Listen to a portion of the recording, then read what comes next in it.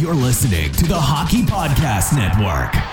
New shows every day. Find us at thehockeypodcastnetwork.com or wherever you get your podcasts from.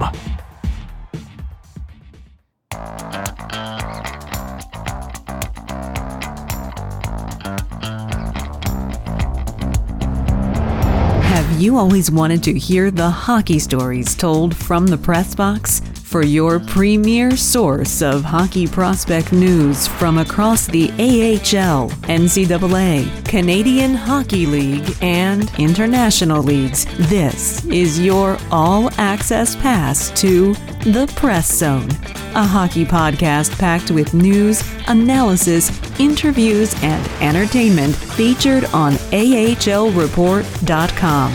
Your hosts, Amy Johnson and Rick Stevens, are experienced, credentialed hockey reporters bringing you stories built from strong connections throughout the hockey community and from inside rinks all across North America. Welcome to The Press Zone. Hey everyone, welcome to this week's episode of The Press Zone right here on the AHL Report and Rocket Sports Media, a proud affiliate of the Hockey Podcast Network. You noticed that this show doesn't have a Montreal or Philadelphia logo on it. It's our general Press Zone logo, which means, once again, we are combining our audiences. You know, we had so much fun doing it last week for our 200th episode, that with the NHL draft and all of the news that's been happening in the past week, we put together a jam-packed show for both of our audiences today, and we can't wait to get you right into it. I am your host, the lead correspondent here at the AHL Report, Amy Johnson, and I'm joined each and every week by my tremendous co-host. Couldn't do this show without him, and he is our editor-in-chief and founder here at Rocket Sports Media, the one and only Rick Stevens. We're combining our fan bases virtually. I don't know if we'd want to get them in the same room necessarily. If I had a giant bucket of popcorn, I would. No, I mean, hockey fans can be hockey fans. They can be very partisan, obviously. But at draft time, it's we have gotten groups together at draft time from all different fan bases. So one of the things we like to do is run a contest with the NHL to bring hockey fans from all over North America to the draft. We weren't able to do that this year or last year, but hope to do it next year in Montreal. And we haven't done that since 2009. Well, and the interesting thing is, when we did that back in 2009, we met one of our longest-running Twitter hockey friends, who also happens to be one of our two special guests on the show today. So lovely. That all ties together very nicely. We are going to get to that in just a minute, but yes, that is a little teaser. We've got not one, but two special guests on the show today. You are not going to want to miss a minute of this. That is, if you can tear yourself away from social media with all of the hockey news that's dropping, or if you can tear yourself away from the television as the Tokyo Olympics are currently happening. Unfortunately, even though the Olympics are one of my most favorite events every 2 years, whether it's the Winter Olympics or the Summer Olympics, and there has just been so much happening in the NHL that I regret to say I haven't watched one single second of the games. Hopefully I'll get to remedy that here in the next week or so, but the games are underway, and believe it or not, DraftKings is bringing you to the podium. DraftKings free-to-play pools are available every day of the games in Tokyo, and they're offering a free shot at up to $50,000 in total cash prizes. That's up to $50,000 up for grabs, and the best part is that it's free to play. DraftKings free-to-play pools are easy to enter. You just download the DraftKings app, you go to the pools section, and you choose from a wide variety of free contests for an opportunity to win cash prizes. All you have to do is answer a handful of questions around what you think is going to happen during the day's events. Then track your results through the evening to see if you'll achieve a victory. Questions will range from medal count to questions specific to the USA team. DraftKings is safe, secure, and reliable, so you can deposit and withdraw your money at your convenience. Download the top-rated DraftKings app now and use promo code THPN when you sign up to get your free shot at up to $50,000 in total cash prizes every day of the games in Tokyo. Head to DraftKings Pools page to get your shot at huge cash prizes. That's promo code THPN for a limited time only at DraftKings. Eligibility restrictions apply. See DraftKings.com for full details. And again, that's promo code THPN, stands for The Hockey Podcast Network. And we certainly hope that you take full advantage of that. Now, Rick, we mentioned that we've got a really exciting show for our listeners today. Two special guests that you're not going to want to miss. They're a wealth of knowledge and some good fun and laughs at the same time, so you don't want to miss it. In our first segment, we are going to kind of have a bit of an NHL draft review. Rick and I are going to go over some highlights and, well, lowlights of this year's NHL draft, which was certainly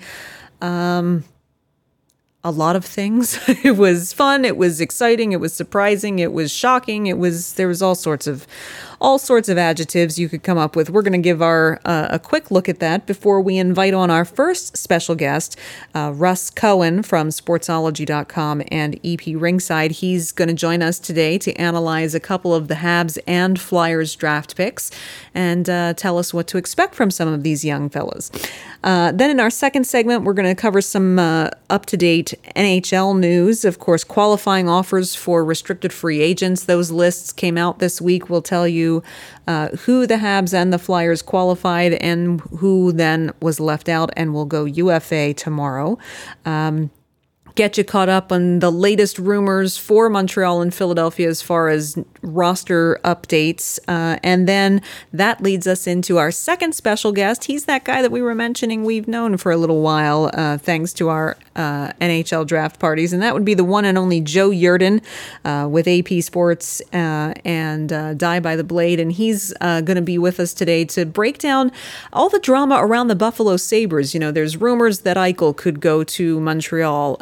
Ristolainen has now found himself in Philadelphia. Lots of things brewing with the Buffalo Sabres in terms of and relation to Montreal and Philly. So we're going to bring Joe on to talk a bit about that today. And then finally, we'll take a spin around the AHL and just get you caught up on some other news outside of the NHL before we send you on your way to buckle in and get ready for free agency this week.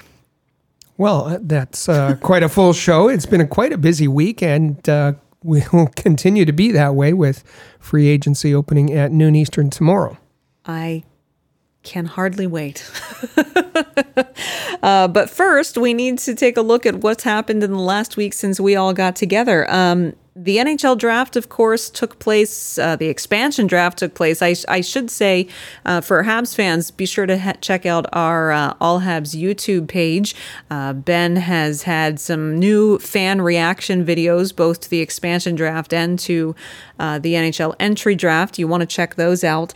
But once we got to the meat of last week, which was the entry draft, little disappointing for Flyers fans when they suddenly were without a first-round pick on Friday night after Chuck Fletcher traded it away in the package that brought Rasmus Ristolainen to Philadelphia.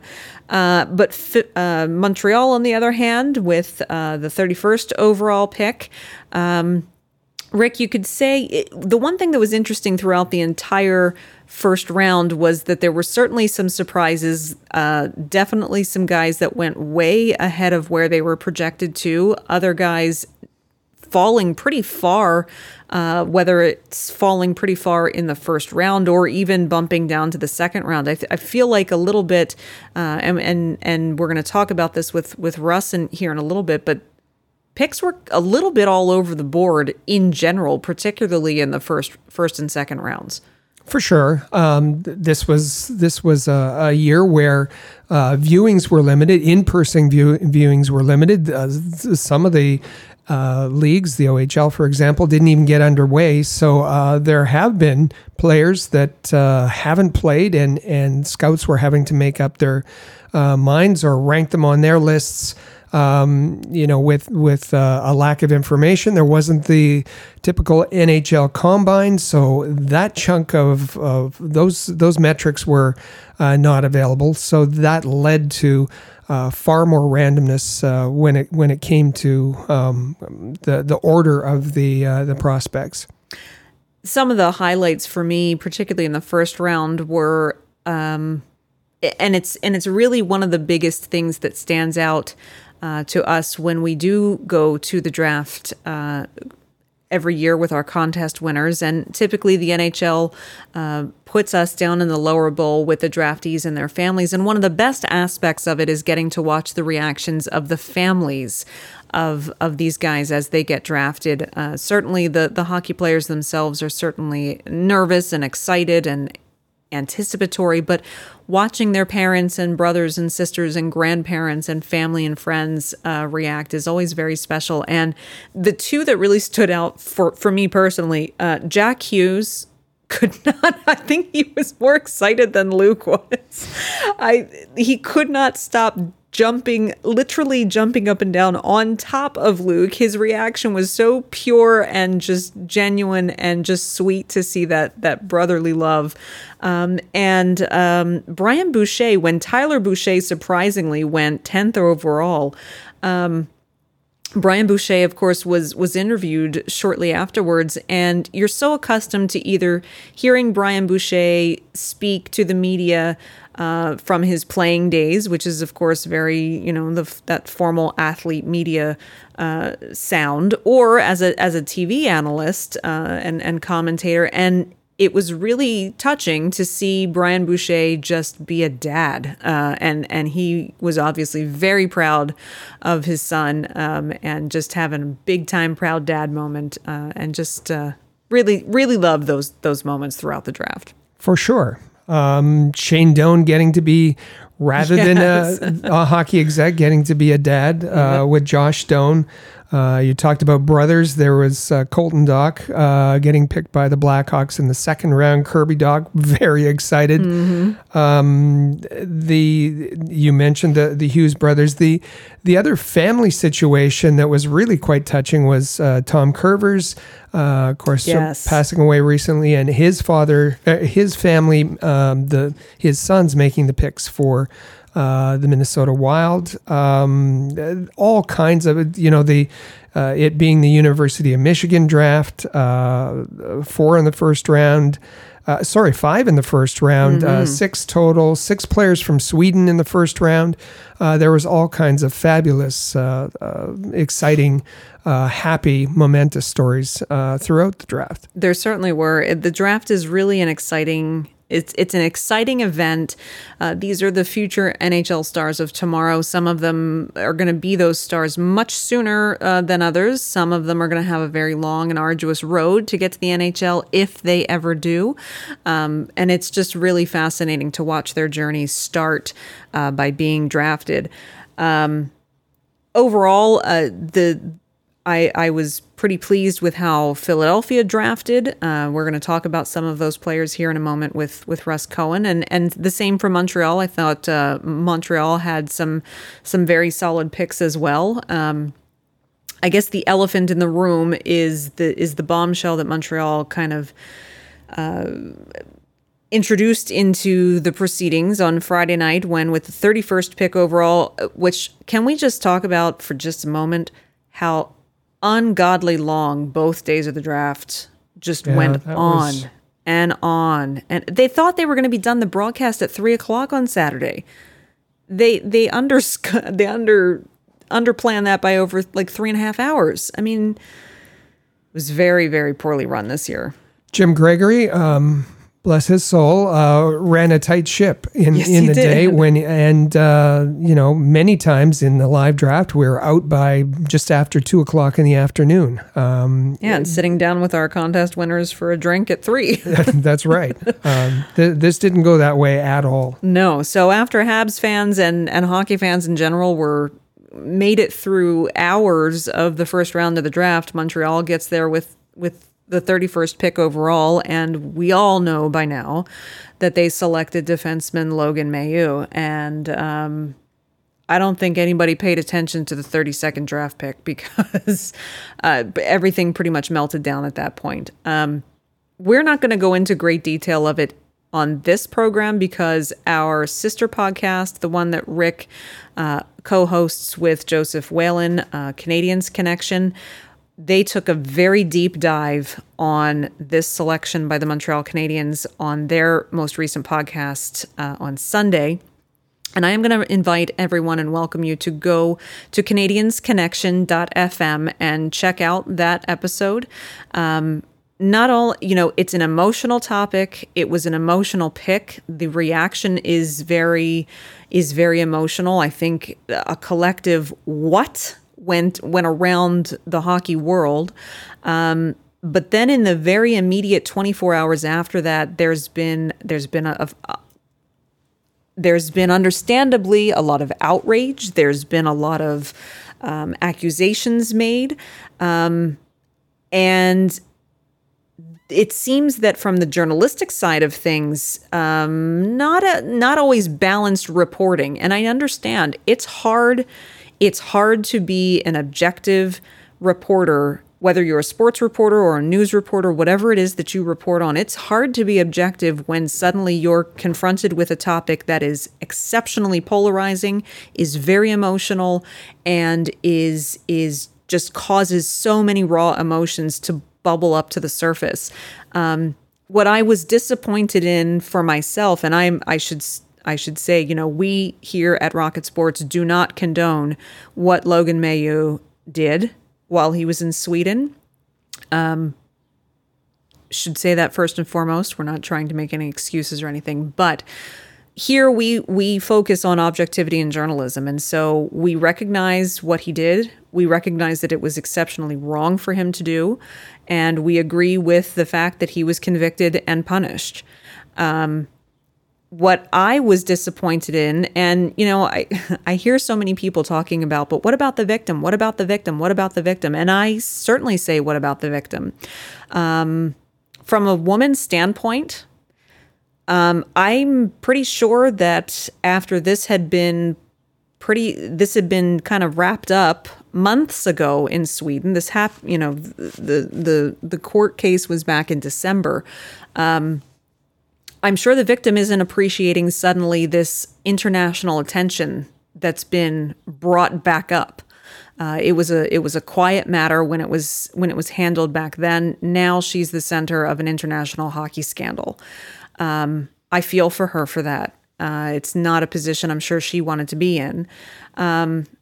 And also from my perspective, yes, I don't agree with what this young man did, but at the same time, I also don't agree with reporters being very one-sided on this. That takes multiple sides to a story. And I appreciated how Rick, you and Joseph on this past episode of Canadiens Connection, you were able to both express how you felt about the pick, how you felt about Logan Mailloux, but also were able to cover the actual selection and the situation from an objective reporting standpoint and cover all ends of the spectrum.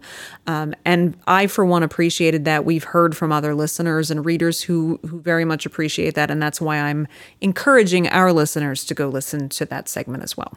Thank you. I appreciate that. That it wasn't an easy topic to cover. As you said, we talked about our own feelings. We talked about how our team reacted at the moment of the pick, because we were all connected, communicating about it. And yes, it was offensive. It was criminal. All of that. But our job as journalists is not to drive the outrage train. And I guess it bothered me, and it bothered many of our listeners. That simple. There was a lot of false information out there. That simple, basic facts were wrong. Outrage sells, unfortunately, and we just thought that was exploitation. And so what we tried to do is be rational, be level-headed, be balanced and deliver the story as best we could, and with the facts that we knew. And that's the most recent edition, episode 147 of the Canadiens Connection. And you did that while also providing space for both you and Joseph to have your emotional reaction too, and say, this is the objective reporting, and on the other side of that, here's how we personally feel about it. So I really appreciated that, and the saga is going to continue. This isn't going to go away. There's news reports that are now out that some of the Canadiens' sponsors and major advertisers are balking and reaching out to the Canadiens, and that there may be some effects and fallout there. The Canadiens are rumored to be putting out a statement again, sometime in the next 24 hours. So this story will continue to evolve. We'll continue to bring you the facts about it as we know them. Let me also just add that in Canadiens Connection podcast, episode 147, we led with an analysis and a full breakdown of each of the prospects taken in rounds 2 through 7. That was up front. Because we feel that those picks should be celebrated, they should be explained, they should be talked about, and that any of the attention given to Logan Mailloux shouldn't take away from their very happy and momentous draft day. That is very true and a very good point. That shouldn't overshadow his selection, shouldn't overshadow the selection of the other prospects who were chosen by the Canadiens. So we will keep our tabs on that. I'm sure there will be continuing developments with it as it goes on. But right now, we do want to talk about the rest of those draft picks for Montreal and all of Philadelphia's draft picks. And to do that, we have a very special guest with us.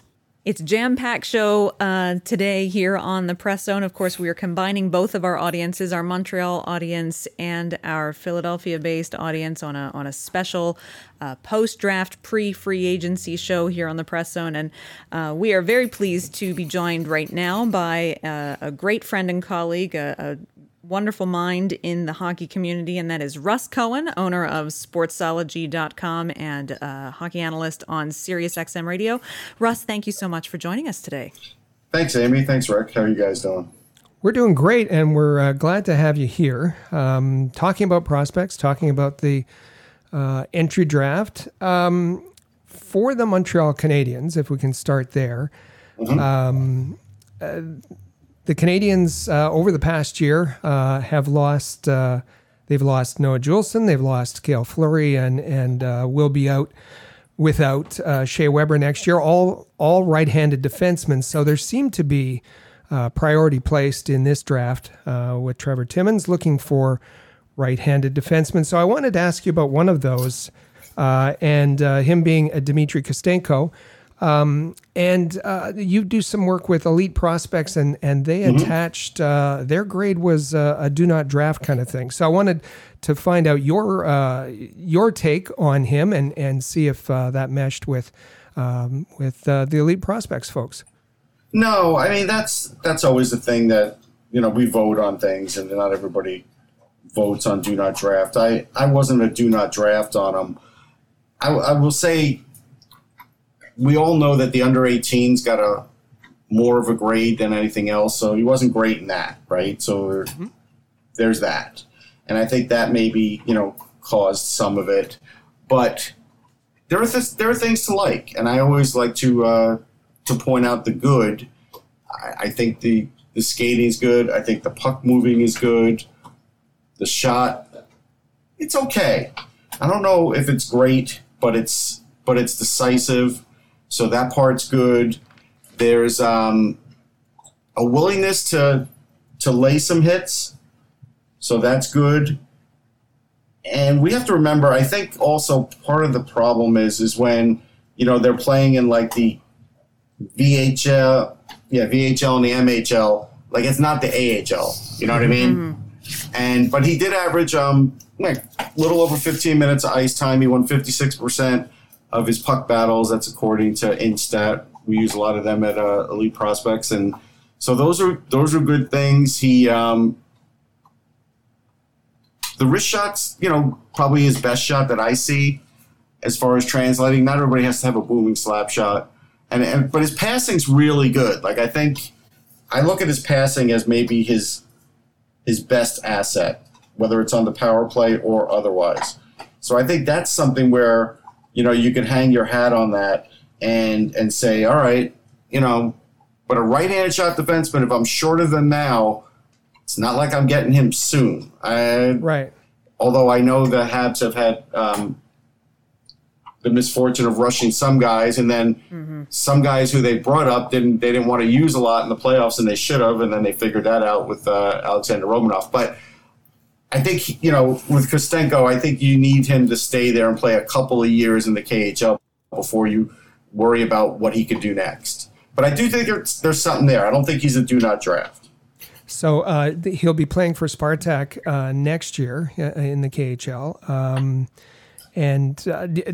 That's he's billed as an offensive defenseman, but sometimes when in the KHL they aren't allowed necessarily to be offensive defensemen. But is that a good training ground or a next step for him coming from the VHL? Yeah, that's the right step to make, because a lot of times if they are on the big clubs and they're young, they don't get power play time. They don't get a lot of ice time. And so at least when he was getting over 15 minutes an average wherever he was playing, that's good. That's a good place to start. He might not even gotten that if he played for one of the big clubs this year. So I think there's something to be said about that. I always want to see players get their time, and so that's something that to me is a big deal. So actually, his U18s was a year before, but I watched the U18s the year before too, and I was just underwhelmed. He wasn't a this year U18. That was I think I said that earlier, but that was my bad. So until he's ready to come from the KHL, looks like another defenseman's coming from the KHL, that being Chris Weideman, or so says Chris Johnson anyway. Yeah. Anyway, go ahead, James. We'll see how that works out. He'll be cheap. Well, that is true. Switching gears over to the Philadelphia organization now. Of course, Chuck Fletcher trading away his first round pick. So the first time that the Flyers got on the draft board, it was when they selected forward Samu Tuomala, who is actually in the U.S. right now. He's in Plymouth, Michigan, with Team Finland at the USA Hockey World Junior Summer Showcase. In fact, he played. He had one assist in the first game against Sweden on Saturday night, and then actually in the third period gotten a little bit of a tussle with another Flyers prospect, Emil Andrea. So they both headed the penalty box for some roughing minors. But Russ, everyone seems to be pretty excited about Tuomala. Watching him even yesterday playing against Team White for the USA, I was liking what I was seeing from his skating and his mobility. But can you give us your thoughts on this pick by the Flyers? Yeah, I mean, first thing is, if he's fighting with Andre, you would think he'd be able to take him. He's a little bigger than him, but Andre's a tough little guy too, so that's interesting. He's a great skater, and he does a lot of things on the rush, and I like his vision, and I like his passing. I do think he has to work on his defense, and so on the call the other day, I asked him a couple questions. One of them was talking about his speed on the rush, and that is something that he feels will translate, and I think that will translate. I know he says he wants to be like David Pastrnak, so does everybody, right? So I don't, but I think that the Flyers were specifically hoping that they got a goal scorer here. I think that's the hope down the line, and that could happen, and so I do think there's a chance of that. But I also asked him about if there's a loose puck, if he gets to it first, because of that speed. And he was sort of like a little hesitant, and it's like, I kind of have to work on that part of my game. And that is something where if you're going to translate to North America, goal scorer or not, you're going to have to take advantage of those things, especially if you do want to get goals, because sometimes that's the best way to get a goal scoring chance is to jump on a loose puck and take it. So I do think there's a little work on that. I think there's work that he has to do in the corners, and that's going to be with getting stronger and everything. But, he showed some feistiness today. That's good. But I do think there's something there for sure. Do I think there were maybe better players on the board that I liked in my perspective? Maybe. Yeah, I do. But I don't think this is a bad pick by any stretch. I thought this was one where I said, you know what? This could be good. And because they could leave him over there for a while, they don't have to worry about, signing him for a while. He could play all next year there, maybe even plays the year after, and then you start worrying about him. So I think in that regard, that's good too, because they have a lot of guys still in their system here. So it's okay to have some guys over there too. So the Canadiens went into the draft with 11 picks, and they made some trades of picks along the way, but they came out of the draft with 9 players. And we thought it'd be interesting to let you pick one of those prospects and tell us who intrigued you. Okay. Well, I liked the pick of Oliver Kapanen, and not because of the bloodline. I can't tell you how overused that was on NHL Network. Yeah. Oh, it if was. everybody was great compared to their bloodline, wow, we would have some NHL, wouldn't we? But that is not the case. And I don't really want to single out guys, but there were some guys that they were showing in that list that were drafted that just aren't very good, to be honest. Yeah. And so, bloodlines are great. The fact that maybe teams went for that a little bit in a year that's a little bit up in the air, not enough viewings, all the other things that we know about, okay. I mean, sure, you could take a shot on that. But I don't think Kapanen's one of them. For one thing, as a center, he was winning 56% of his faceoffs, so that's good. That's a good sign for where he was. He's good around the net. Of course, there's a lot of room around the net, but he was able to take advantage of that. He is a pass-first guy, really. I know he scored some goals there, but I don't think his shot's that accurate. Not to say he's not going to get goals. He'll get some. But I really do think he's more of an assist guy, more of a playmaking center. He's a good skater. I think he's good on the rush. Those things already look good. But like I said, I think his shot could be a little bit better. And, like when he would hit a guy, didn't have a lot behind it. Not yet. And that's okay.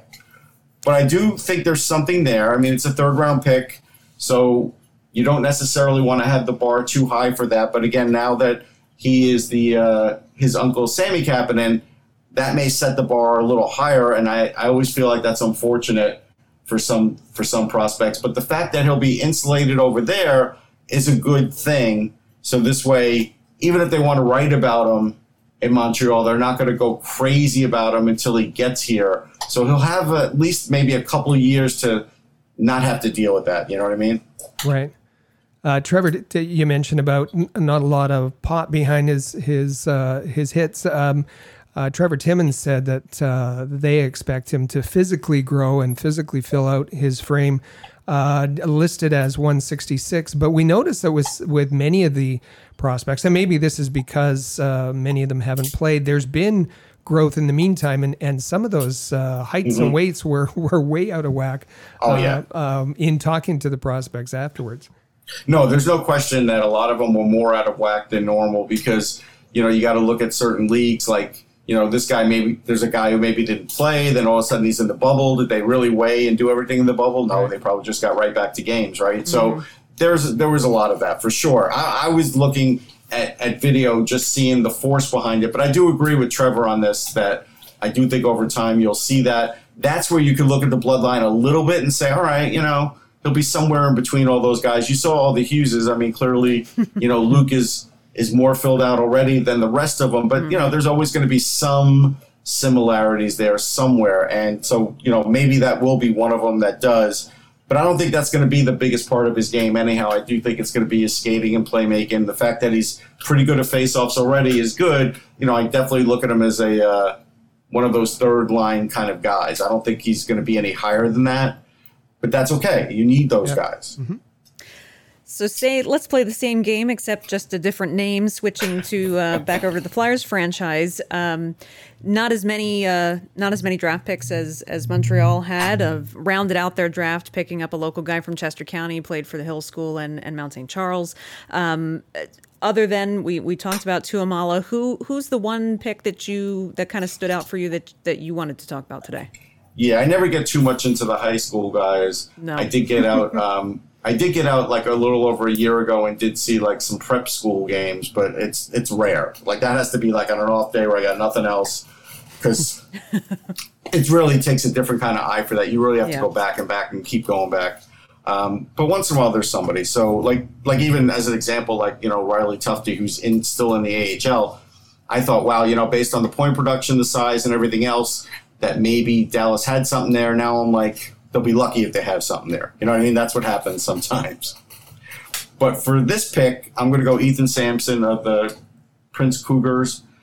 And as a Cougar, he looked good. Again, he was another guy that didn't play a ton of games. And I liked his skating. I thought he had a really good shot. He did log over 24 minutes a game, and I thought that was significant, and I spoke to him about that. And so he sort of was like the man this year for them, and that's good.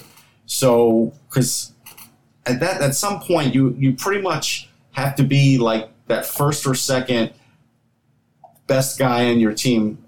I think I said Prince Cougars, it's Prince County, right? But my brain didn't work. Prince George. Prince George, that's it. I knew it was something. What was Prince County? Is like in Virginia. See, my brain's not working on that. But the thing is, you know, if you do want to play in the NHL, you always have to sort of be like that top first or second as a defenseman to really have a chance at playing some position in the NHL. And he seems like if he's going to make it, will be like a 5.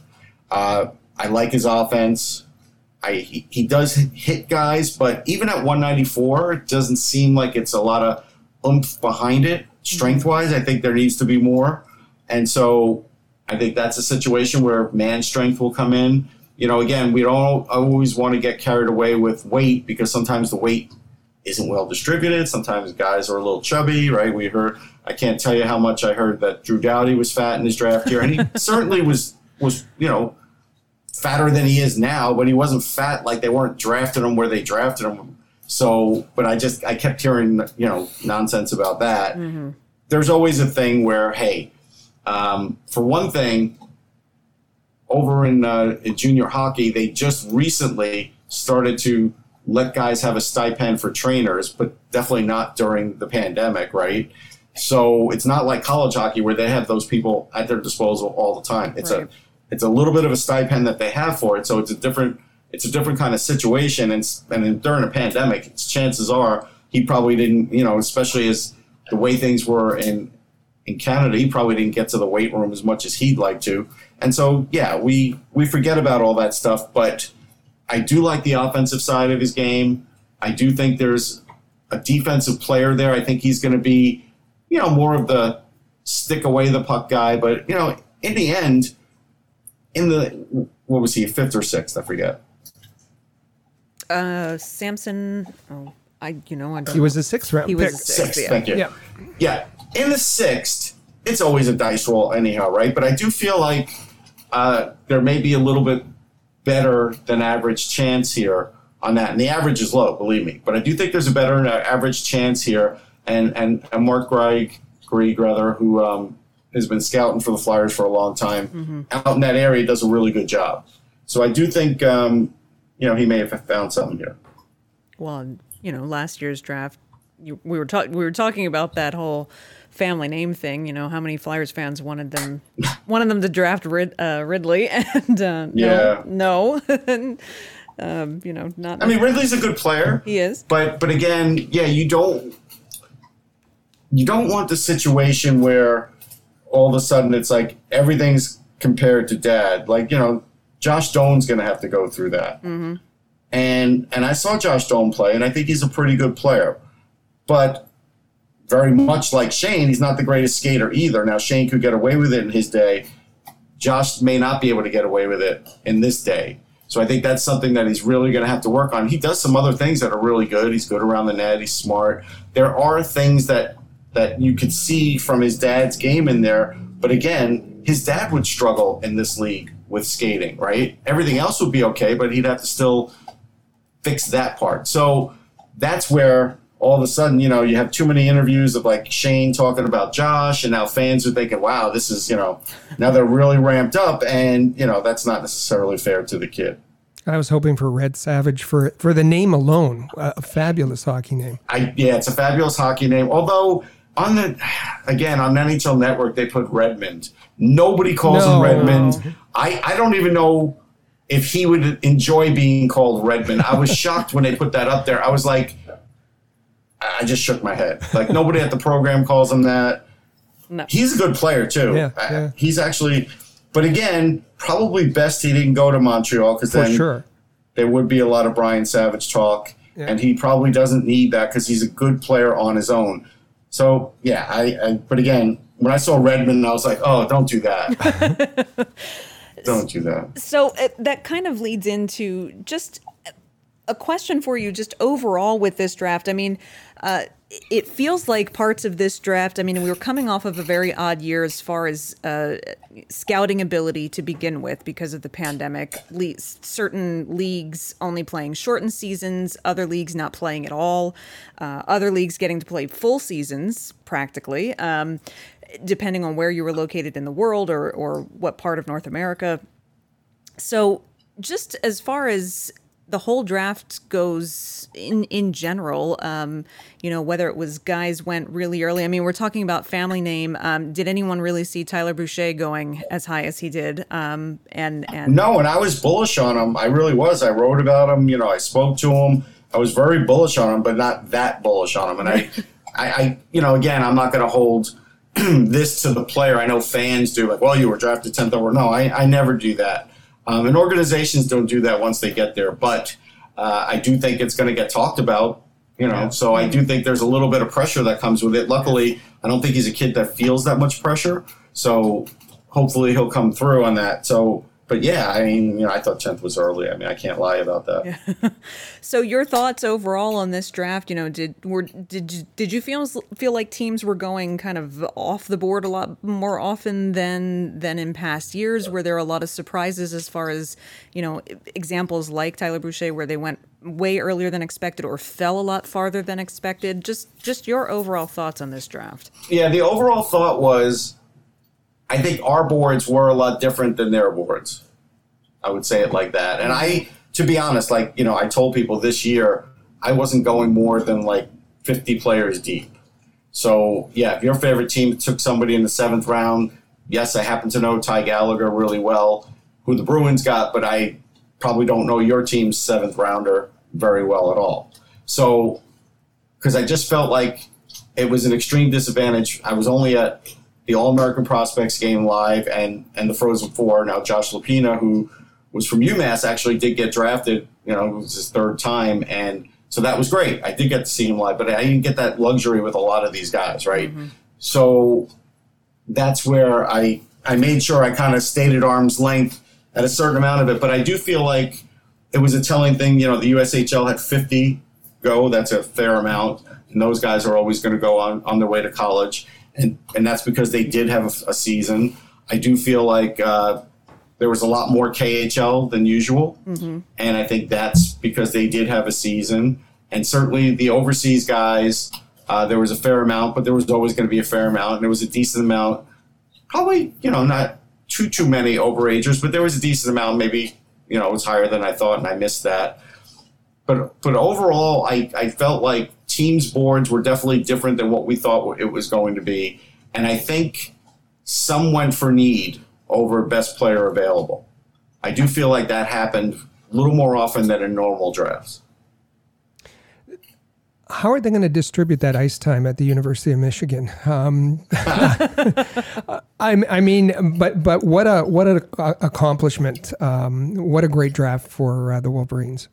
Yeah, I mean, it really was. I mean, and again, you have to mention some of the other guys like Dylan Duke and Mackie Samoskevich. Yep. Mm-hmm. The top guys are all the guys that get mentioned. I think they'll figure it out. But what's interesting is, all the college hockey historians, and I'm not one of them. I'm just a guy who's been covering it for a while, but I don't get deep into it. But they're like, those teams never win. Those teams with all the NHLers never win. And I do think that's been the case. I'm not going to count these guys out because they, some of them are returning, and that's good because a lot of times they don't return, right? They go 1 year, they go to the NHL, and that's it. And if they didn't win in that year, they didn't win in that year. So, based on not winning, last year for someone like Owen Power, he's going to go back, and that's great. And I do think in the end they do have a chance. But I'm telling you, the hardcore college hockey, folks are like, no. And I know it. I get it. A lot of times it's the teams with the seniors that have been together for 4 years, and maybe they have a good rookie or so, like when Cale Makar broke in. But even Cale Makar didn't win it. They won it without him, right? Yeah.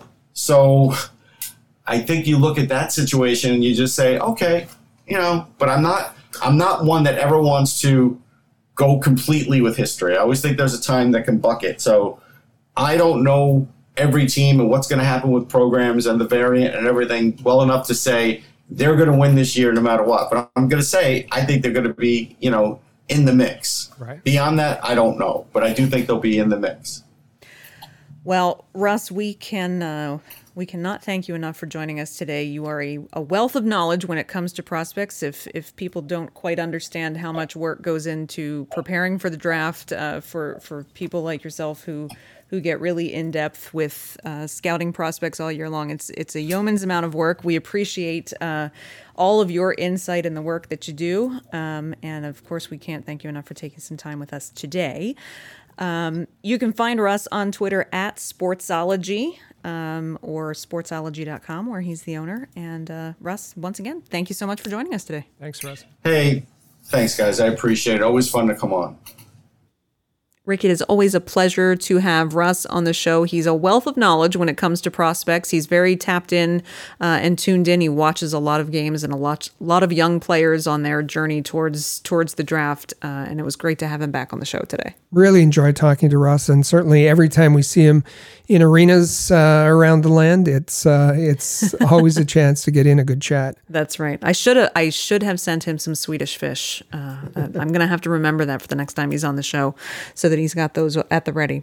Right now, what we're going to do, however, is we're going to take a quick break. And after this message, we're going to talk about some NHL news. We're going to talk about RFA qualifying offers, some roster rumors that are happening and swirling for Montreal and Philadelphia.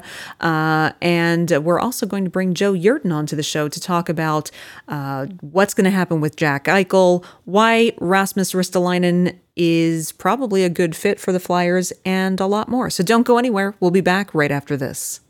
The Press Zone is proud to be a partner of Rocket Sports Media, digital media publishers of sports and entertainment websites. Their mission is to build a worldwide network of sports fans who are informed, engaged, entertained, and connected. Learn more about RSM, its team, and its portfolio of brands at rocketsportsmedia.com. Be sure to follow us on social media. Find us on Twitter at the AHL Report. Check out our original game photography on Instagram at AHL Report, and watch our exclusive video interviews with players, coaches, and other notable hockey names on our YouTube channel at All Habs. Just remember to turn on notifications so that you never miss a video. The AHL Report, your premier source for Laval Rocket, Lehigh Valley Phantoms, and all American Hockey League news. Rocket Sports Media is currently recruiting talented, motivated, and committed people to join our team. If you're a student wishing to gain experience, a young professional interested in broadening your credentials, an experienced hockey mind looking for a platform to share your expertise, or a passionate fan looking to contribute to our publications by connecting with fellow hockey fans, we want to hear from you. If you are bright, loyal, passionate, and willing to dedicate yourself to a remarkable team, visit ahlreport.com and click the Join Our Team tab at the top of the page today.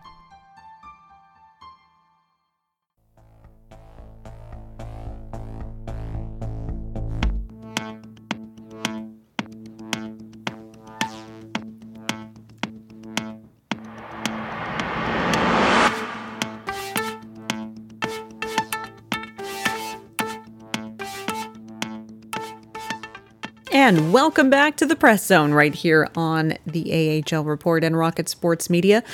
Be sure you're following us on Twitter, if you're not already, at the AHL Report. And you can also follow this podcast at the Press Zone on Twitter. It's the best place, both of those places, to get all of our content and news and information, both regarding Montreal Canadiens prospects and Philadelphia Flyers prospects as well. In this segment, we're going to cover some recent NHL news, however, because there's just so much of it going on these days. And I guess first and foremost, we should remind folks that qualifying offers went out to RFAs. That deadline is one of the many things that have come through recently in this last week, and so qualifying offers were submitted for the Flyers. They qualified Carter Hart, Travis Sanheim, Connor Bunnaman, and David Kasha. That leaves Pascal Laberge not qualified, which means he'll go UFA. Just a reminder, however, Kasha has signed to play in the Czech Republic. But since he is qualified, Philadelphia will retain his rights. So just a note on that. For the Canadiens, they qualified Kotkaniemi, Arturi Lehkonen, Michael Pezzetta, Ryan Poehling, Otto Leskinen, and Michael McNiven. Jake Lucchini was an RFA, but he signed an AHL contract with the Laval Rocket just about a week and a half ago. And so that just leaves only Joseph Blandisi, who was not qualified. He will go UFA. And Leskinen is another who has signed to play overseas, but the Canadiens will retain his rights. So those qualifying offers are a starting point, and the negotiations can go from there, or you can be like Patrick Laine, who just accepted his $7.5 million qualifying offer from Columbus, so that will be his salary for the next year. Really? In other news that's happening as we're recording, the Montreal Canadiens have just agreed to a contract extension, a 4-year contract extension with Yoel Armia, who was an absolute beast during the Canadiens playoff run. Glad to see him back in the CH, and it should be a good starting point for him there. Armia was a pending unrestricted free agent. Good to have him signed. Get that one out of the way. 4 years is a good term as well. So that means free agency is coming up. There are plenty of things that Marc Bergevin and Chuck Fletcher need to do to complete their pieces of the puzzle heading into next season. Some of those pieces have already started to fall into place. There have been trades, particularly on the Chuck Fletcher side of things. We know that Ryan Ellis is now on the roster. Rasmus Ristolainen's on the roster. And now today it's come out that it's looking like they're going to sign Yandel to a 1-year deal. So that shores up a new guy on each of the 3 defensive pairings, which I think is a very effective thing for Chuck Fletcher to do. The defense was definitely wanting last year for sure, and this is a great way. Each piece of the Flyers puzzle on those 3 pairings gets a new partner. Provorov will have Ellis, Travis Sanheim will have Ristolainen, and Kevin Braun will play with Yandel. So liking the moves that Chuck Fletcher is doing. Marc Bergevin hasn't been as active, but there are some rumors swirling. It's looking like there's going to be a defensive signing for Bergevin and the Canadiens coming soon as well. All kinds of names, Dvorak, Beauvillier, all kinds of where the Canadiens have kicked the tires, even on Jack Eichel. And we'll ask Joe Yerdon about that in just a second. But as far as on the back end, Canadiens have expressed interest in David Savard, who just raised a Stanley Cup for the very first time, and Chris Weideman, who last year had a pretty successful season in the KHL, 41 points in 59 games, but has not played a full season in the NHL since 2016-17. It's I was a little underwhelmed with this news. I have to admit. There were guys like Eric Gustafsson and John Merrill who were on that bottom pairing for the Habs throughout the playoffs. Bergevin and Dominic Ducharme seem to go to them while Alexander Romanov is sitting in the suite watching from up above. I'm hoping that Weidman's not going to be the same kind of player. I think they need an upgrade from the Gustafsons and the Merrills. So I'm gonna hold my breath, I guess, and see how this one works out. And certainly hope that Marc Bergevin's got some more aggressive moves up his sleeve coming into free agency this week. But there are, as you said, Montreal has been heavily rumored with Jack Eichel.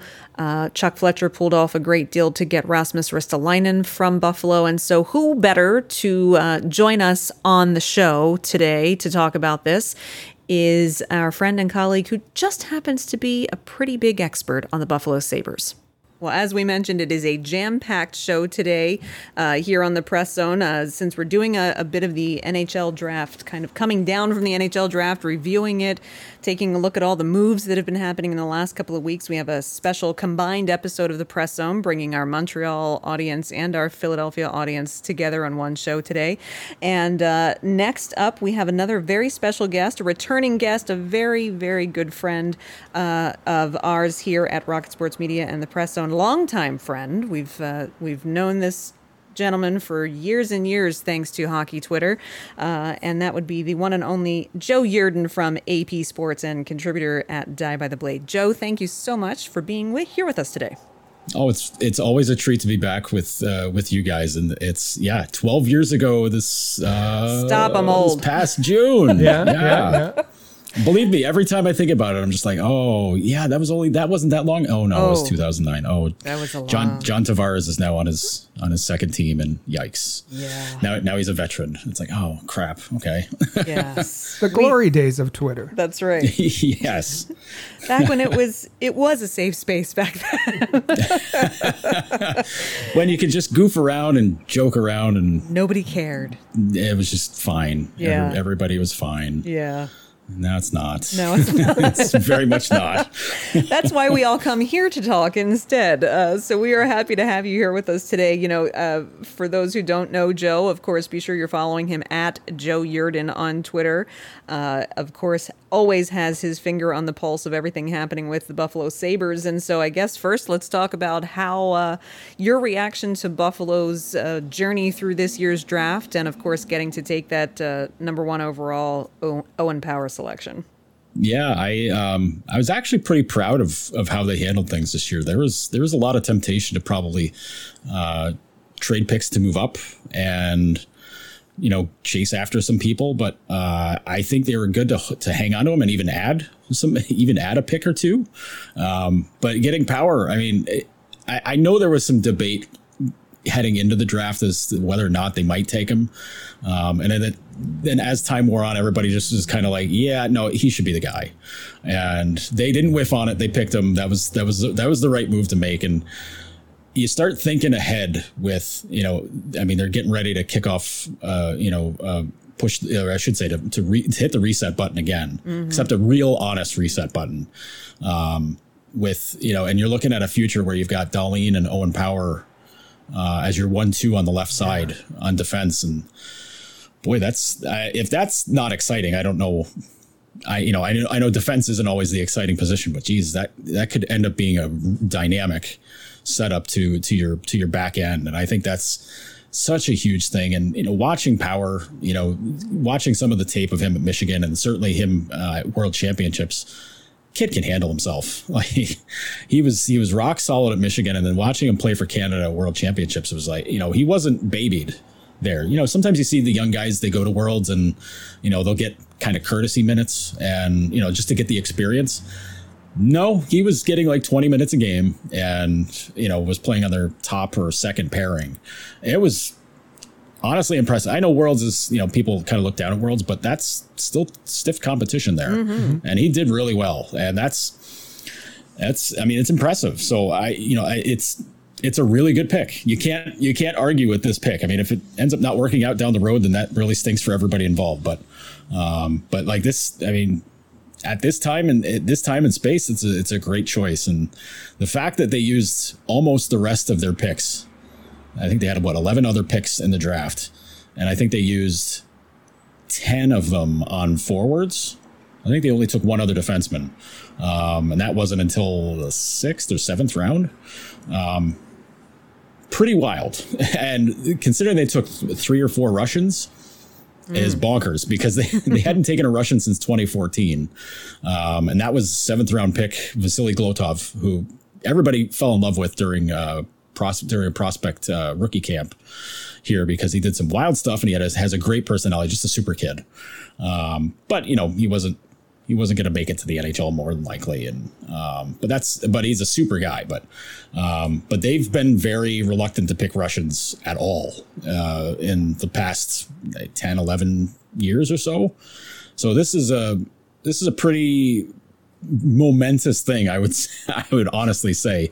And the fact that the forwards they picked a ton of them are skill speed guys.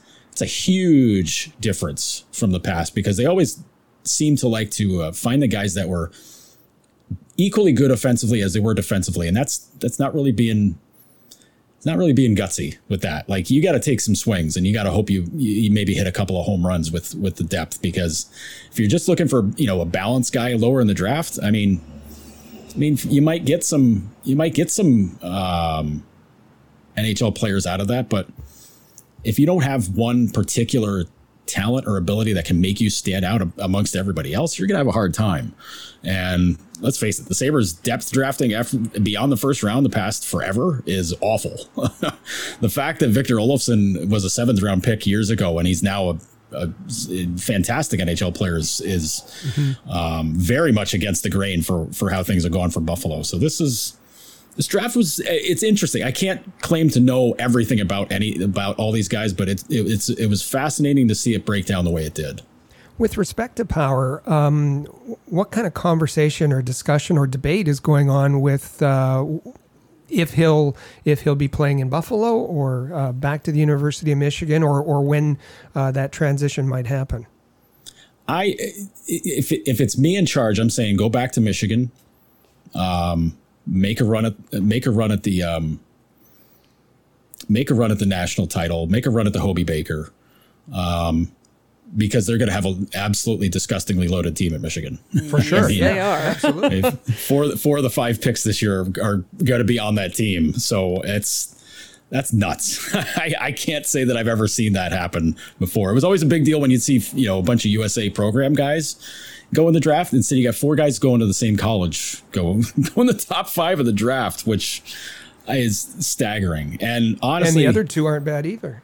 Yeah, like it's wild. It's absolutely wild to see that. And they're going to be heavy favorites to win the national championship. I mean, without a doubt. And Power's already been there, for a year. He's gotten a taste of what it's like to be in college already. Now he's BMOC. He's a big man on campus. And I think what makes it even more fun is that Eric Portillo, the Sabres pick a couple years ago, he was a third round pick as a goalie, is probably going to be Michigan's starter this year. So to have a little bit of a bond there is nice, especially goalies and defensemen. Like that's kind of cool. But like, honestly, just go, show up, play a great season, win a national title, sign after that. And, you might even be able to get some games, because the college season is going to be over way before the NHL season will be, because the NHL season is going to the end of April. And I think the national championship game would be April 9th. So there would be time for him to be able to play, or, sign him, have him come practice with the team for the last few weeks. I'm assuming the Sabres aren't going to be a playoff team this year. So get him that experience, give him that time, don't burn the first year of his contract playing, running out the season schedule. But to me, there's no better place for him to continue developing than at Michigan. I think if you throw him into the Sabres right now, you're putting too much on his plate as a, 18, 19-year-old. It's the team is right now going to be pretty rough. And once they trade Jack Eichel, it's going to be even more rough. And like I said, they're pushing the reset button. They're going to be picking high in the lottery again. And I would not want to have him shouldering the weight of like anywhere from like 15 to 20 minutes a night playing for a bad team. No. Keep him away from that. Let him play, give him another year at Michigan, win a title, come back and be ready to kick some ass in the NHL for next season. So I know people were trying to make a big deal of him going back to Michigan, thinking like he might like hold out from signing with Buffalo. No, like nobody's doing that. Like last guy to do that was what, Blake Wheeler, I think, Jack Johnson. It's not happening. Yeah, like it just doesn't happen. Eric Lindros was the last number one guy to do that, and that was a multiple franchise altering trade. So, I just would not. I would not even consider it if I was him. Like, you're getting picked by a pro team, you're good to go, and a team that you're going to be able to play a ton of minutes with the second you're ready to play for them. Yeah, that's fine. Mm-hmm. Like, and a team that you could possibly turn around and get them back to the playoffs on your back. Cool. You do that in Buffalo, you're going to be semi-legend status at that point. So the concern about him going back to college, I'm not feeling it. Like, if I'm Kevin Adams, I'm saying, hey man, good luck in Michigan next year. Have fun, win a title, come back, and we'll get it done. See you soon. You just said it. Once they trade Jack Eichel, so let's go there. We're going to go there, but let's go there now, and talk about from all this story from all the angles. Elliot Friedman had reported last Friday that the Canadiens had extensive conversations, and then everything kind of went quiet after that. So we know that the demand is the return asked for is pretty high, boatload of assets. What do you think is going to happen? And Kevin Adams, there was a bit of a bluff. Well, we wouldn't mind having him back next year. I don't think that's going to happen. But where do you see this all? How do you see it all unfolding? To your point about the bluff, I enjoyed Eichel's agents blowing that up. Not even an hour after the fact, saying like, no, our entire time we've been anticipating a trade. I mean, you're not fooling anybody with any of these lines, and it's the passive aggressive war both sides have been having about this. From going back to press conferences, I think before the draft, where Adams wouldn't even say Eichel's name until he was pushed to do so, like in talking, and even like talking about him and like, in his injury status, and just kind of like, yeah, no, it's nothing update. And, we're looking ahead to play, having guys that want to play here, that want to be here, play here. And it's just kind of like, all right, well, you're basically calling Jack out. And he wasn't, but he was. Mm. And, the whole thing from Jack's standpoint is just kind of like, yeah, these guys, they don't want me to be healthy, I guess. And they want to ruin my life by not letting me, do what I want to get my neck fixed. So seems cool. Like, cool work, guys. Maybe I should go somewhere else then, if that's how it's going to be. But yeah, I was already dead wrong. I thought he was going to be traded before the start of the first round Friday. I was convinced. Yeah, I can own that one because a lot of other people are owning it with me. But it was just I'm still surprised by it because I figured it was going to be too easy to make that deal. Regardless of who you're looking at, whether it was Anaheim, whether it's LA or it's Columbus or whoever. If you threw your pick at the Sabres and, a prospect or two and, somebody on the roster making money, cool, done deal, get it over with. And I had the feeling that a lot of teams were going to want to protect their 2022 first round pick, considering that class is supposed to be a bit deeper, a bit more talented. So you would think teams don't want to give up that pick. And instead we've already seen a couple of teams give up 22 picks. So we're just like, okay, maybe we misjudged things. Maybe we're wrong. I don't know. But the fact that he's still with the team and, free agency starts on Wednesday, you got to believe that a team that wants him has to get him in before you start signing people. I mean, I also thought you had to get him in before you start trading draft picks, but I keep getting proven wrong with all this. And, all it's done for Buffalo fans has increased the belief that they think he'll be on the roster when the season starts. And that is just a future I do not see happening at all, because that first day of training camp would be an absolute zoo. Yeah. And a huge distraction for everyone involved, because you've already traded Ristolainen, you've already traded Reinhart. Those are huge moves, and it's a drastic change for the room. But if Eichel's still there and he's got to answer questions about what's going on, and his teammates have to answer questions about going on, then Don Granato's got to answer questions. Kevin Adams might have to answer questions too. That's a bad scene for everybody. And I just cannot believe that will be the case. So the sooner the better. Obviously, the sooner the better this trade gets done is the way to go. But man, oh man, I got really nervous when I saw Terry Pegula was getting a little bit more involved with the discussions, and to me that just doesn't sit well because it makes me think of how things went down with the O'Reilly trade to St. Louis. And that has his fingerprints all over it, considering how it went down, the reasons for doing it. They didn't want to pay his bonus, this, that, and the other thing. Thankfully, there's no such thing going on with Jack's contract. There's not a bonus to pay out at the start of the new year.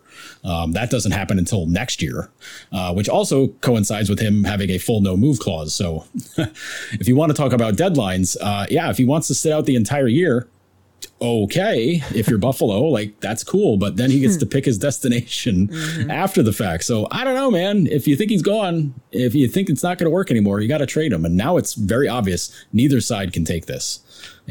Adams said that he's cool with doing that, but there is no chance. I can't imagine having a room full of young guys. A lot of them who do know Jack already, but a lot of new guys that are being told hey, you're the future here.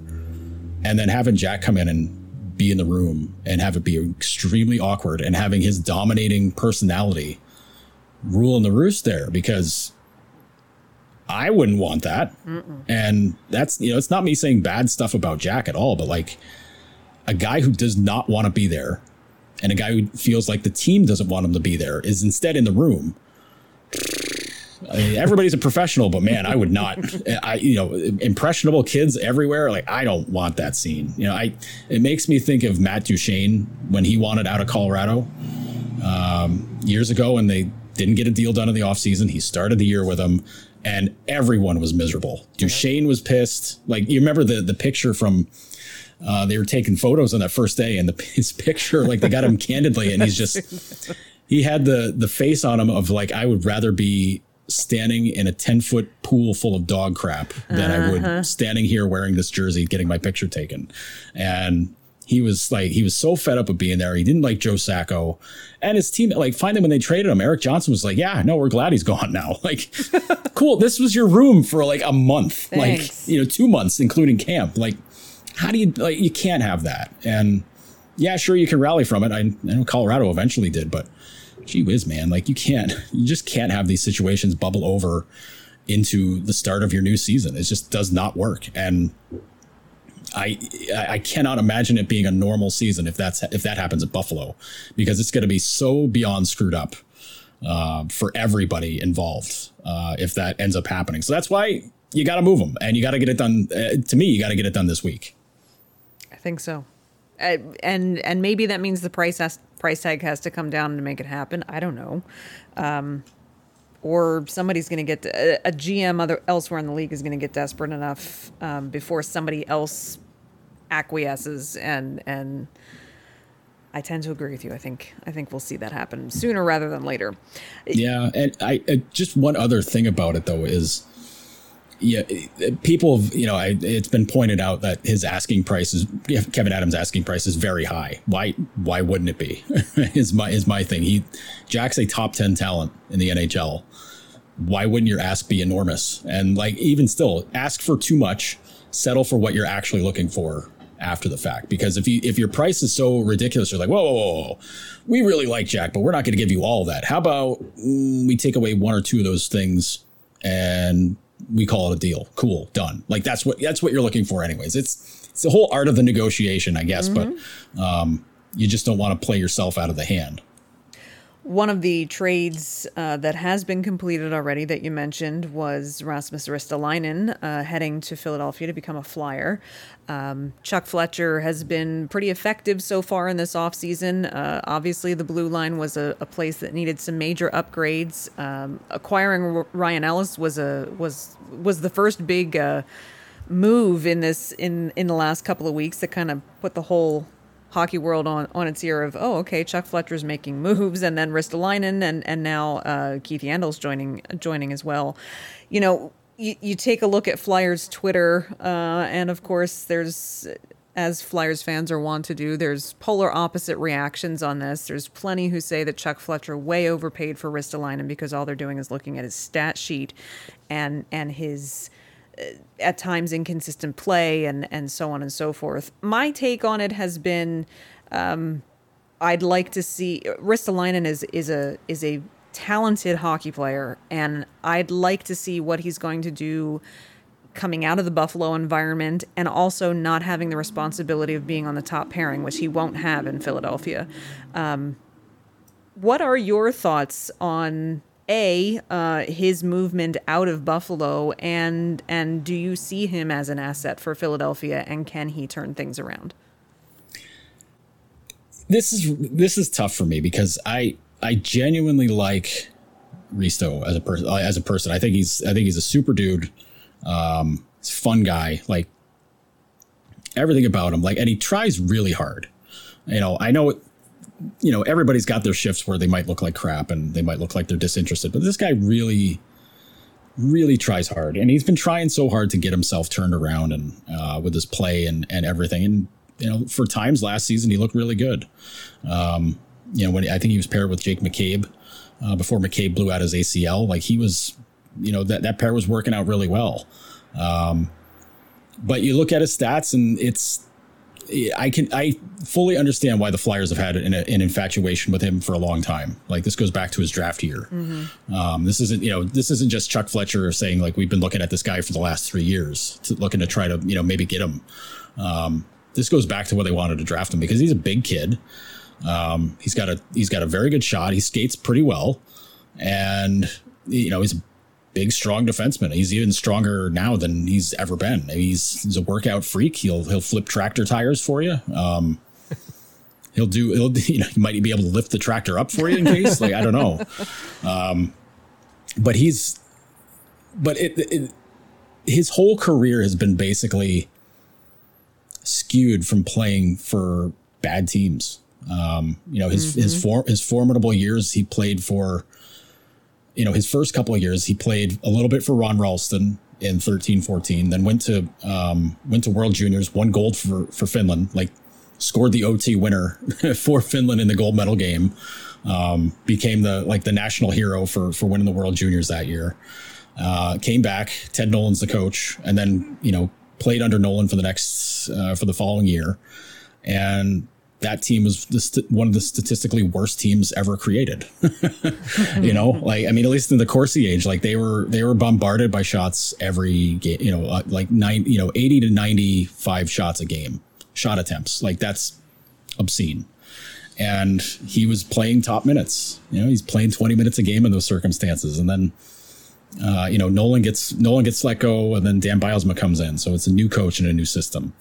And again, he's counted on to be top pair, and he's 21 years old at that point.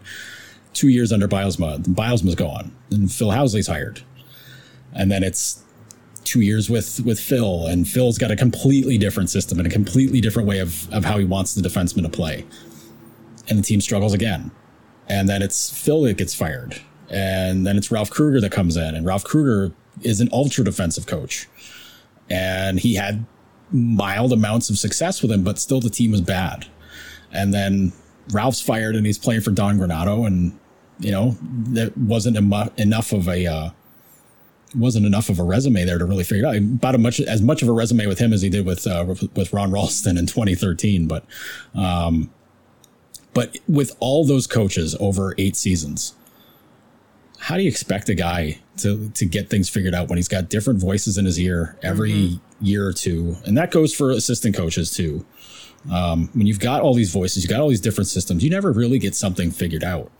And I think that's where, he's been let down. Like, his development has been stunted, not because, the Sabres didn't develop him right.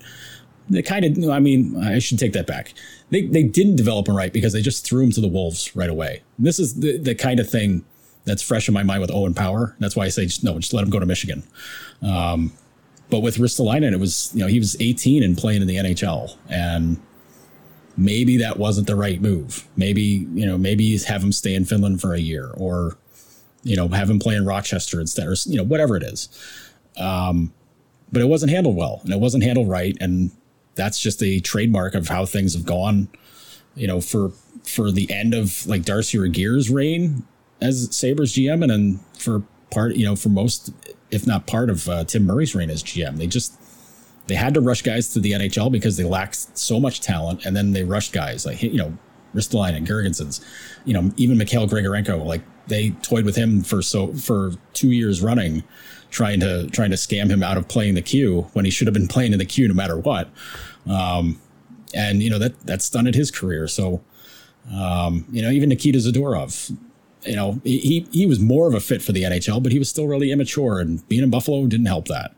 So it's different reasons why he just has lacked. And I think if he's into a system where it's a lot more professional, and I think playing for Alain Vigneault, Michel Therrien, and Mike Yeo, he's going to have probably the 3 best coaches he's ever dealt with, all at once. So ideally that should help him out. Will it make his game better? I hope so. But right now you kind of look at his numbers and, the Corsi numbers and everything about it. You're just kind of like, you're left thinking this is what he is. This is who he is. And I hope that's not the case, because I think there is a good player in there someplace, but that's also something I've been saying for like the last 5 years. So I don't know for sure, but I hope there's a guy in there. I know a lot of Flyers fans and Flyers people are thinking like they might have tripped and fallen into like a new Pronger. I mean, Risto doesn't have the mean streak that Chris Pronger has, but he does love to hit, and he gets himself pumped up by hitting. So Philly fans love that. So, hey, maybe it's the right guy for the right city for the right situation. I tend to agree with you. And as I prefaced at the beginning with this question, I think that there's a good player in there as well. And I'm kind of excited to see if he's able to kind of shed off all of those uncertainties that he's had during his career with Buffalo and kind of reemerge this year with Philadelphia. So I agree. Yeah. And I know like some of the ideas right now are to play him with Sanheim. That's correct. I think that's kind of like what it's designed to be right now. And I'd be really curious to see that, because I don't know that he's really had a partner like that in Buffalo. I know Sanheim's more of a carry, was a carry-in guy, a little bit more of an offensive guy. And I think the one guy he was ever paired up with that was like that was Lawrence Pilot, who left Buffalo to go to Russia. And he was loved to carry the puck, was a very strong offensive player. But like they had a good bond, and they were able to do some really good things. And then, the Sabres toyed around with Pilot and decided like, oh, hey, yeah, no, he'll sign eventually. And he's like, yeah, I will. In Russia, see ya. Like, I don't need to be here anymore, guys. Like, I know you still own my rights and all, but like, I ain't coming back. But yeah, but like, that's the kind of guy that you can put him with. And if Sanheim, I have to imagine Sanheim's a little bit like that, but a little bit more careful defensively. Pilot wasn't exactly a Norris candidate, to say the least, but he was good for what he was, but I think Sanheim, I think Sanheim right now, I like the idea of that. I don't know that I would like it if he was with Keith Yandel. No. I don't know that would work out very well, and it might be too much if he's with Justin Braun. Because I think Braun's a little bit too defensive, because then you're asking Risto to become more the carry guy. And, I mean, he can do it, but I don't know if I want him to do it. And Sanheim has that edge, that meanness that you were saying that Ristolainen may be missing. Yeah, and Risto's not a guy that's going to fight. Unless it's Nazem Kadri. that seems to be the one guy he likes to fight, and that's because those guys are kind of wired the same way. They like both kind of being pests. They both like crap talking, and they like getting under other guys' skin.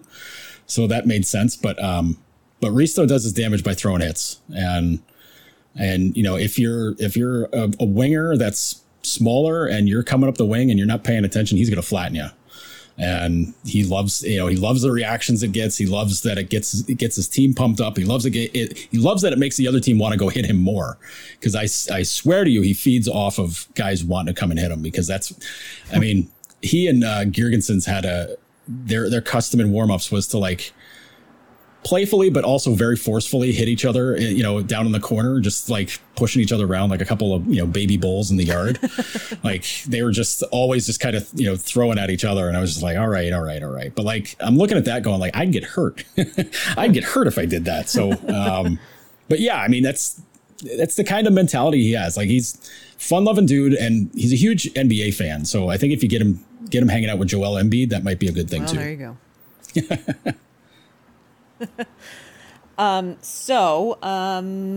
I guess that will. Rick, do you want to talk a little bit about goaltending? I know Philadelphia, of course, is looking for a backup goaltender. Ullmark has been one that's been listed in the names of potential targets, but Rick, I think you had a question about goaltending as far as the Sabres are concerned as well. Just a minor interest in goaltending overall. Well, the goalie market, lots of supply in it. Is Ullmark in? It looks like Ullmark will have other suitors. And what is the plan for goaltending with the Sabres this offseason?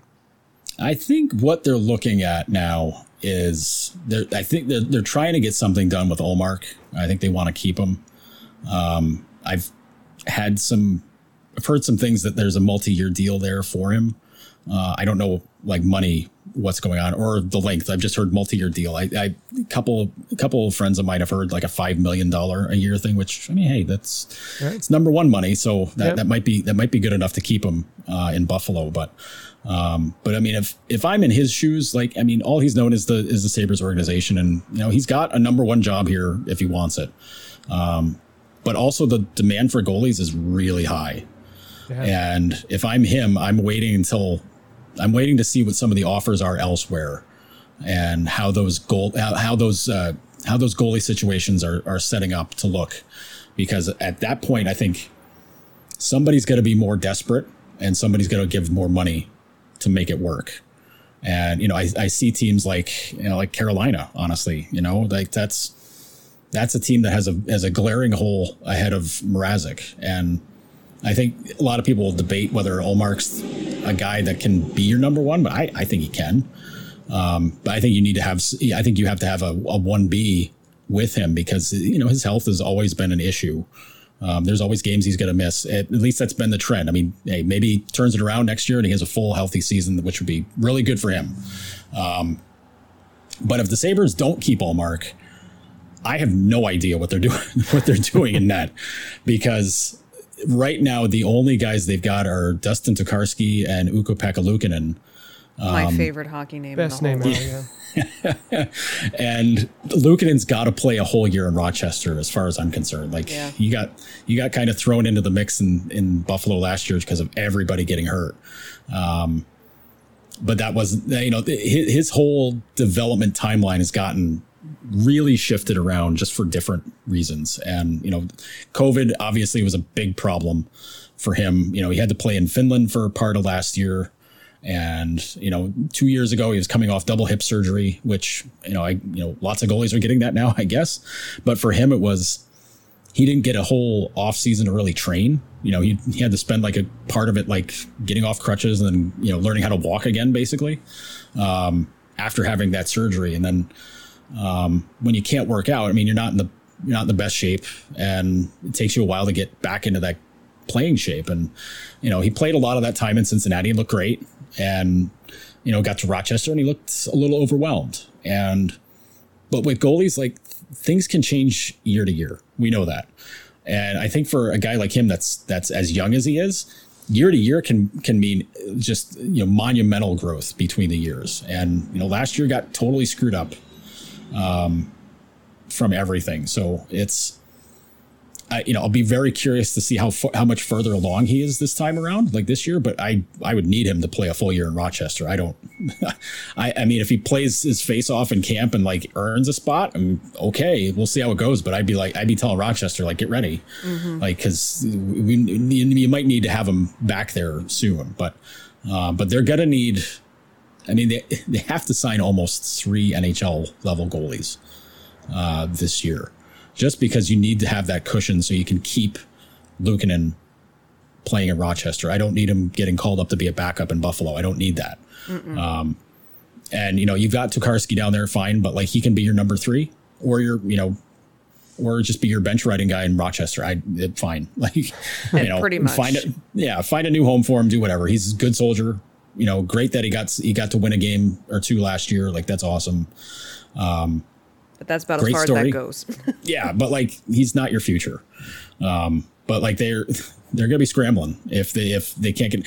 They're going to be scrambling anyways. Even if they do get Ullmark signed, because like I said, I think you need 3 NHL level guys in there. And let's face it, Buffalo's not going to be a real marketable choice for a lot of these guys. So, and I know the Sabres aren't going to want to throw a ton of money at any goalies, and certainly not a lot of term. So it'll be really interesting to see how this all works out, because I said from the get-go, like even before the season was over, I said, you better get Ullmark done, because the rest of the free agent market for goalies stinks. Like there's a lot of guys you don't want to invest in. There's a lot of guys you just don't want to deal with. And there's already some guys that are coming off the board as is. So, I mean, yeah, Buffalo's got problems there. Well, if there is one thing that Buffalo is certainly not in short supply of these days, it's drama and storylines. Yes. And it feels like it's kind of the hotbed for roster controversy and dressing room controversy and decision making and all sorts of it. But we appreciate knowing that we've got Joe Yerdon to turn to sort it all out for us. Joe, thank you so much for coming on today.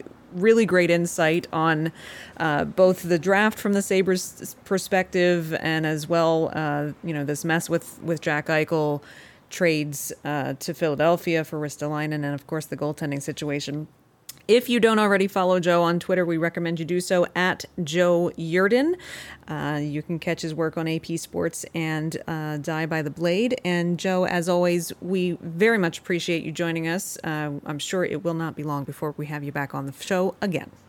Absolutely, and I'll be looking forward to talking with both you and Rick again in the future, and hopefully things will be a little less dramatic with Buffalo next time. Hopefully it'll be good drama the next time. Absolutely. Thanks so much, Joe. Thanks, Joe. Thank you. I think if given the ability, I think we could probably talk to Joe Yerdon for hours on end about a variety of topics. Definitely. Absolutely. We thank Joe for coming on today. Always fun to talk to him, and he's just a wealth of knowledge. Be sure you're following him on Twitter if you're not already.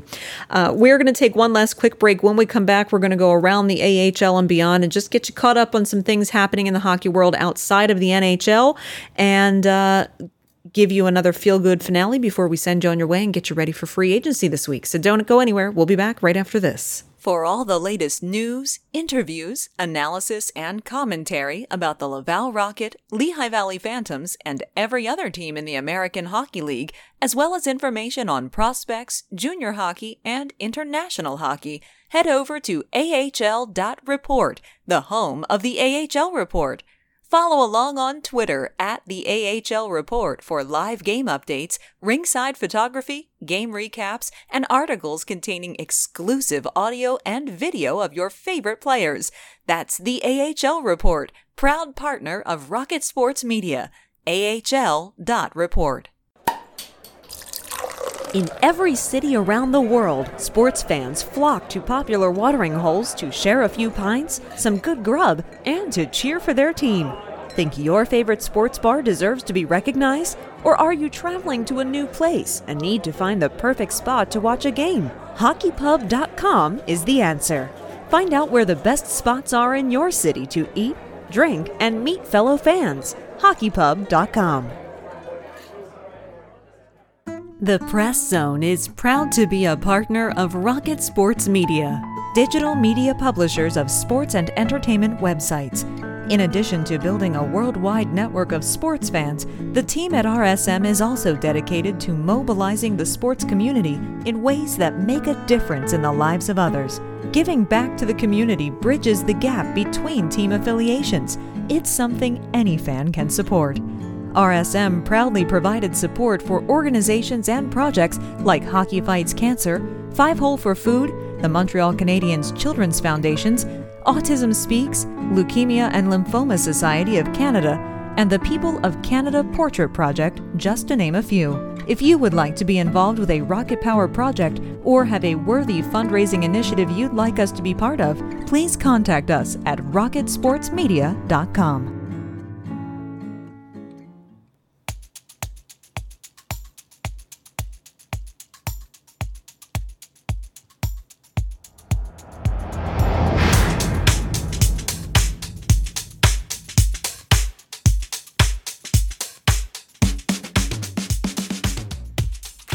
And welcome back once again to the Press Zone right here on the AHL Report and Rocket Sports Media. Once again, I'm your host, Amy Johnson, joined by my co-host, Rick Stevens. And hey, if you're not following us on Twitter already, be sure to follow Rick at All Habs for all of your Montreal Canadiens news. And you can follow me at Flyers Rule for a mix of Habs and Flyers news and information and the occasional hot take every now and then. In this segment, we just want to get you up to date on a couple of things that are happening outside of the NHL. It's a very, very busy time of year, oddly, for this year. The AHL, of course, released their schedule last week, just shortly after the NHL released their regular season schedule. And Rick, the divisions are looking much more like they used to. It's going to be a little different, but not necessarily playing just the same two opponents over and over and over again. Divisions are a little wider than that. Laval will face 2 new opponents this year. They will be playing the Texas Stars for the first time. And of course, with the Vancouver Canucks moving their AHL affiliate out of Utica and to Abbotsford. That means that there's a new Canadian team in the AHL, and the Laval Rocket will be playing the Abbotsford Canucks as well. So a couple of new opponents for the Laval Rocket, and the Phantoms, of course, will see Hershey and Wilkes-Barre plenty, but they'll also be back with Syracuse and Utica and Hartford and Bridgeport and I believe Charlotte as well. So most think about riding buses in the AHL, but this year there's going to be a couple of extra flights for the Laval Rocket. That is true. A couple of extra flights. They do have that very pretty jet that takes them around. So they'll get to use it a little bit more often. Just a reminder, the 2021 USA Hockey World Junior Summer Showcase did start this past Saturday while the second day of the draft was going on. If you didn't catch our coverage of it on Saturday and Sunday, be sure you're following at the AHL Report. We will be following along with the Habs and Flyers prospects who are participating in the tournament and keeping you updated via the AHL report of how they're performing. That's Emil Andre and Samu Tuamala for Flyers fans. For Habs fans, that's Luke Tuck and Oliver Kapanen.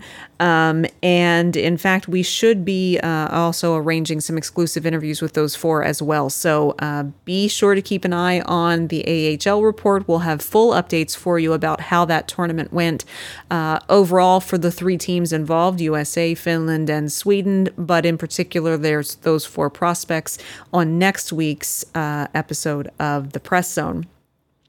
And Rick, it's not, well, I shouldn't say it's not often. It's not ever that I really repeat a feel-good finale, but last week's was so important that I think we're going to go back to it again this week. It is a very busy season right now as as the quote-unquote off-season is inundated with news and events that are all compacted into a short period of time. But really, now that the draft is in the books, things have kicked into gear for next season. And so as we make our plans to get ready for the next season ahead, both at the NHL and the AHL and prospect level, we are also looking to expand our team. And Rick, this is the perfect time if anyone is interested in getting a little bit of experience in the world of hockey media and getting some training and getting their name out there and just learning a little more about what it's all about and how to do it the right way. We would love to hear from them. If you're looking for some experience, as you said, if you're looking to make connections in the hockey world, if you're looking for some exposure for your work, that's where we come in. We can do that for both young people who are trying to gain experience in the communications field in any one of these journalistic kind of fields, or for an experienced hockey mind that has an interest in hockey, that just wants to get a reaction to their work or some appreciation for it. If you're a writer, if you're a photographer, if you're any kind of, if you can help us in any way with graphics, with web development, we're glad to have you as part of our team. Our team is very close knit. It's one that works closely together. We enjoy working together, and I think you'd enjoy being part of it as well. Absolutely. I agree with you. So be sure to reach out to us. If you head over, if you go to the article post for this podcast on ahlreport.com, you'll see a link in the article that'll take you right to the Join Our Team page where you'll have a form to fill out, or just head over to allhabs.net or ahlreport.com. Look for the Join Our Team link and just let us know that you'd be interested, and we will be in touch with you. And with that, Rick, this was a fantastic show today. Thanks again to Russ, Cohen, and Joe Yerdon for joining us. They brought some really great insight and perspectives. And as we said last week on our 200th episode, we really enjoy having so many different voices join us here on the Press Zone, and we look forward to many more. And I think it's going to be an interesting week ahead, to put it lightly. For sure. The off season, there's an awful lot going on in a very short period of time, and we'll try to make sense of most of it for you. Absolutely. So with free agency coming up and the remainder of the World Junior Summer Showcase, we'll have lots to talk about. So don't miss next week's episode of The Press Zone right here on Rocket Sports Radio. Click subscribe to never miss an episode of The Press Zone on Rocket Sports Radio. Visit ahlreport.com for the latest news on hockey prospects.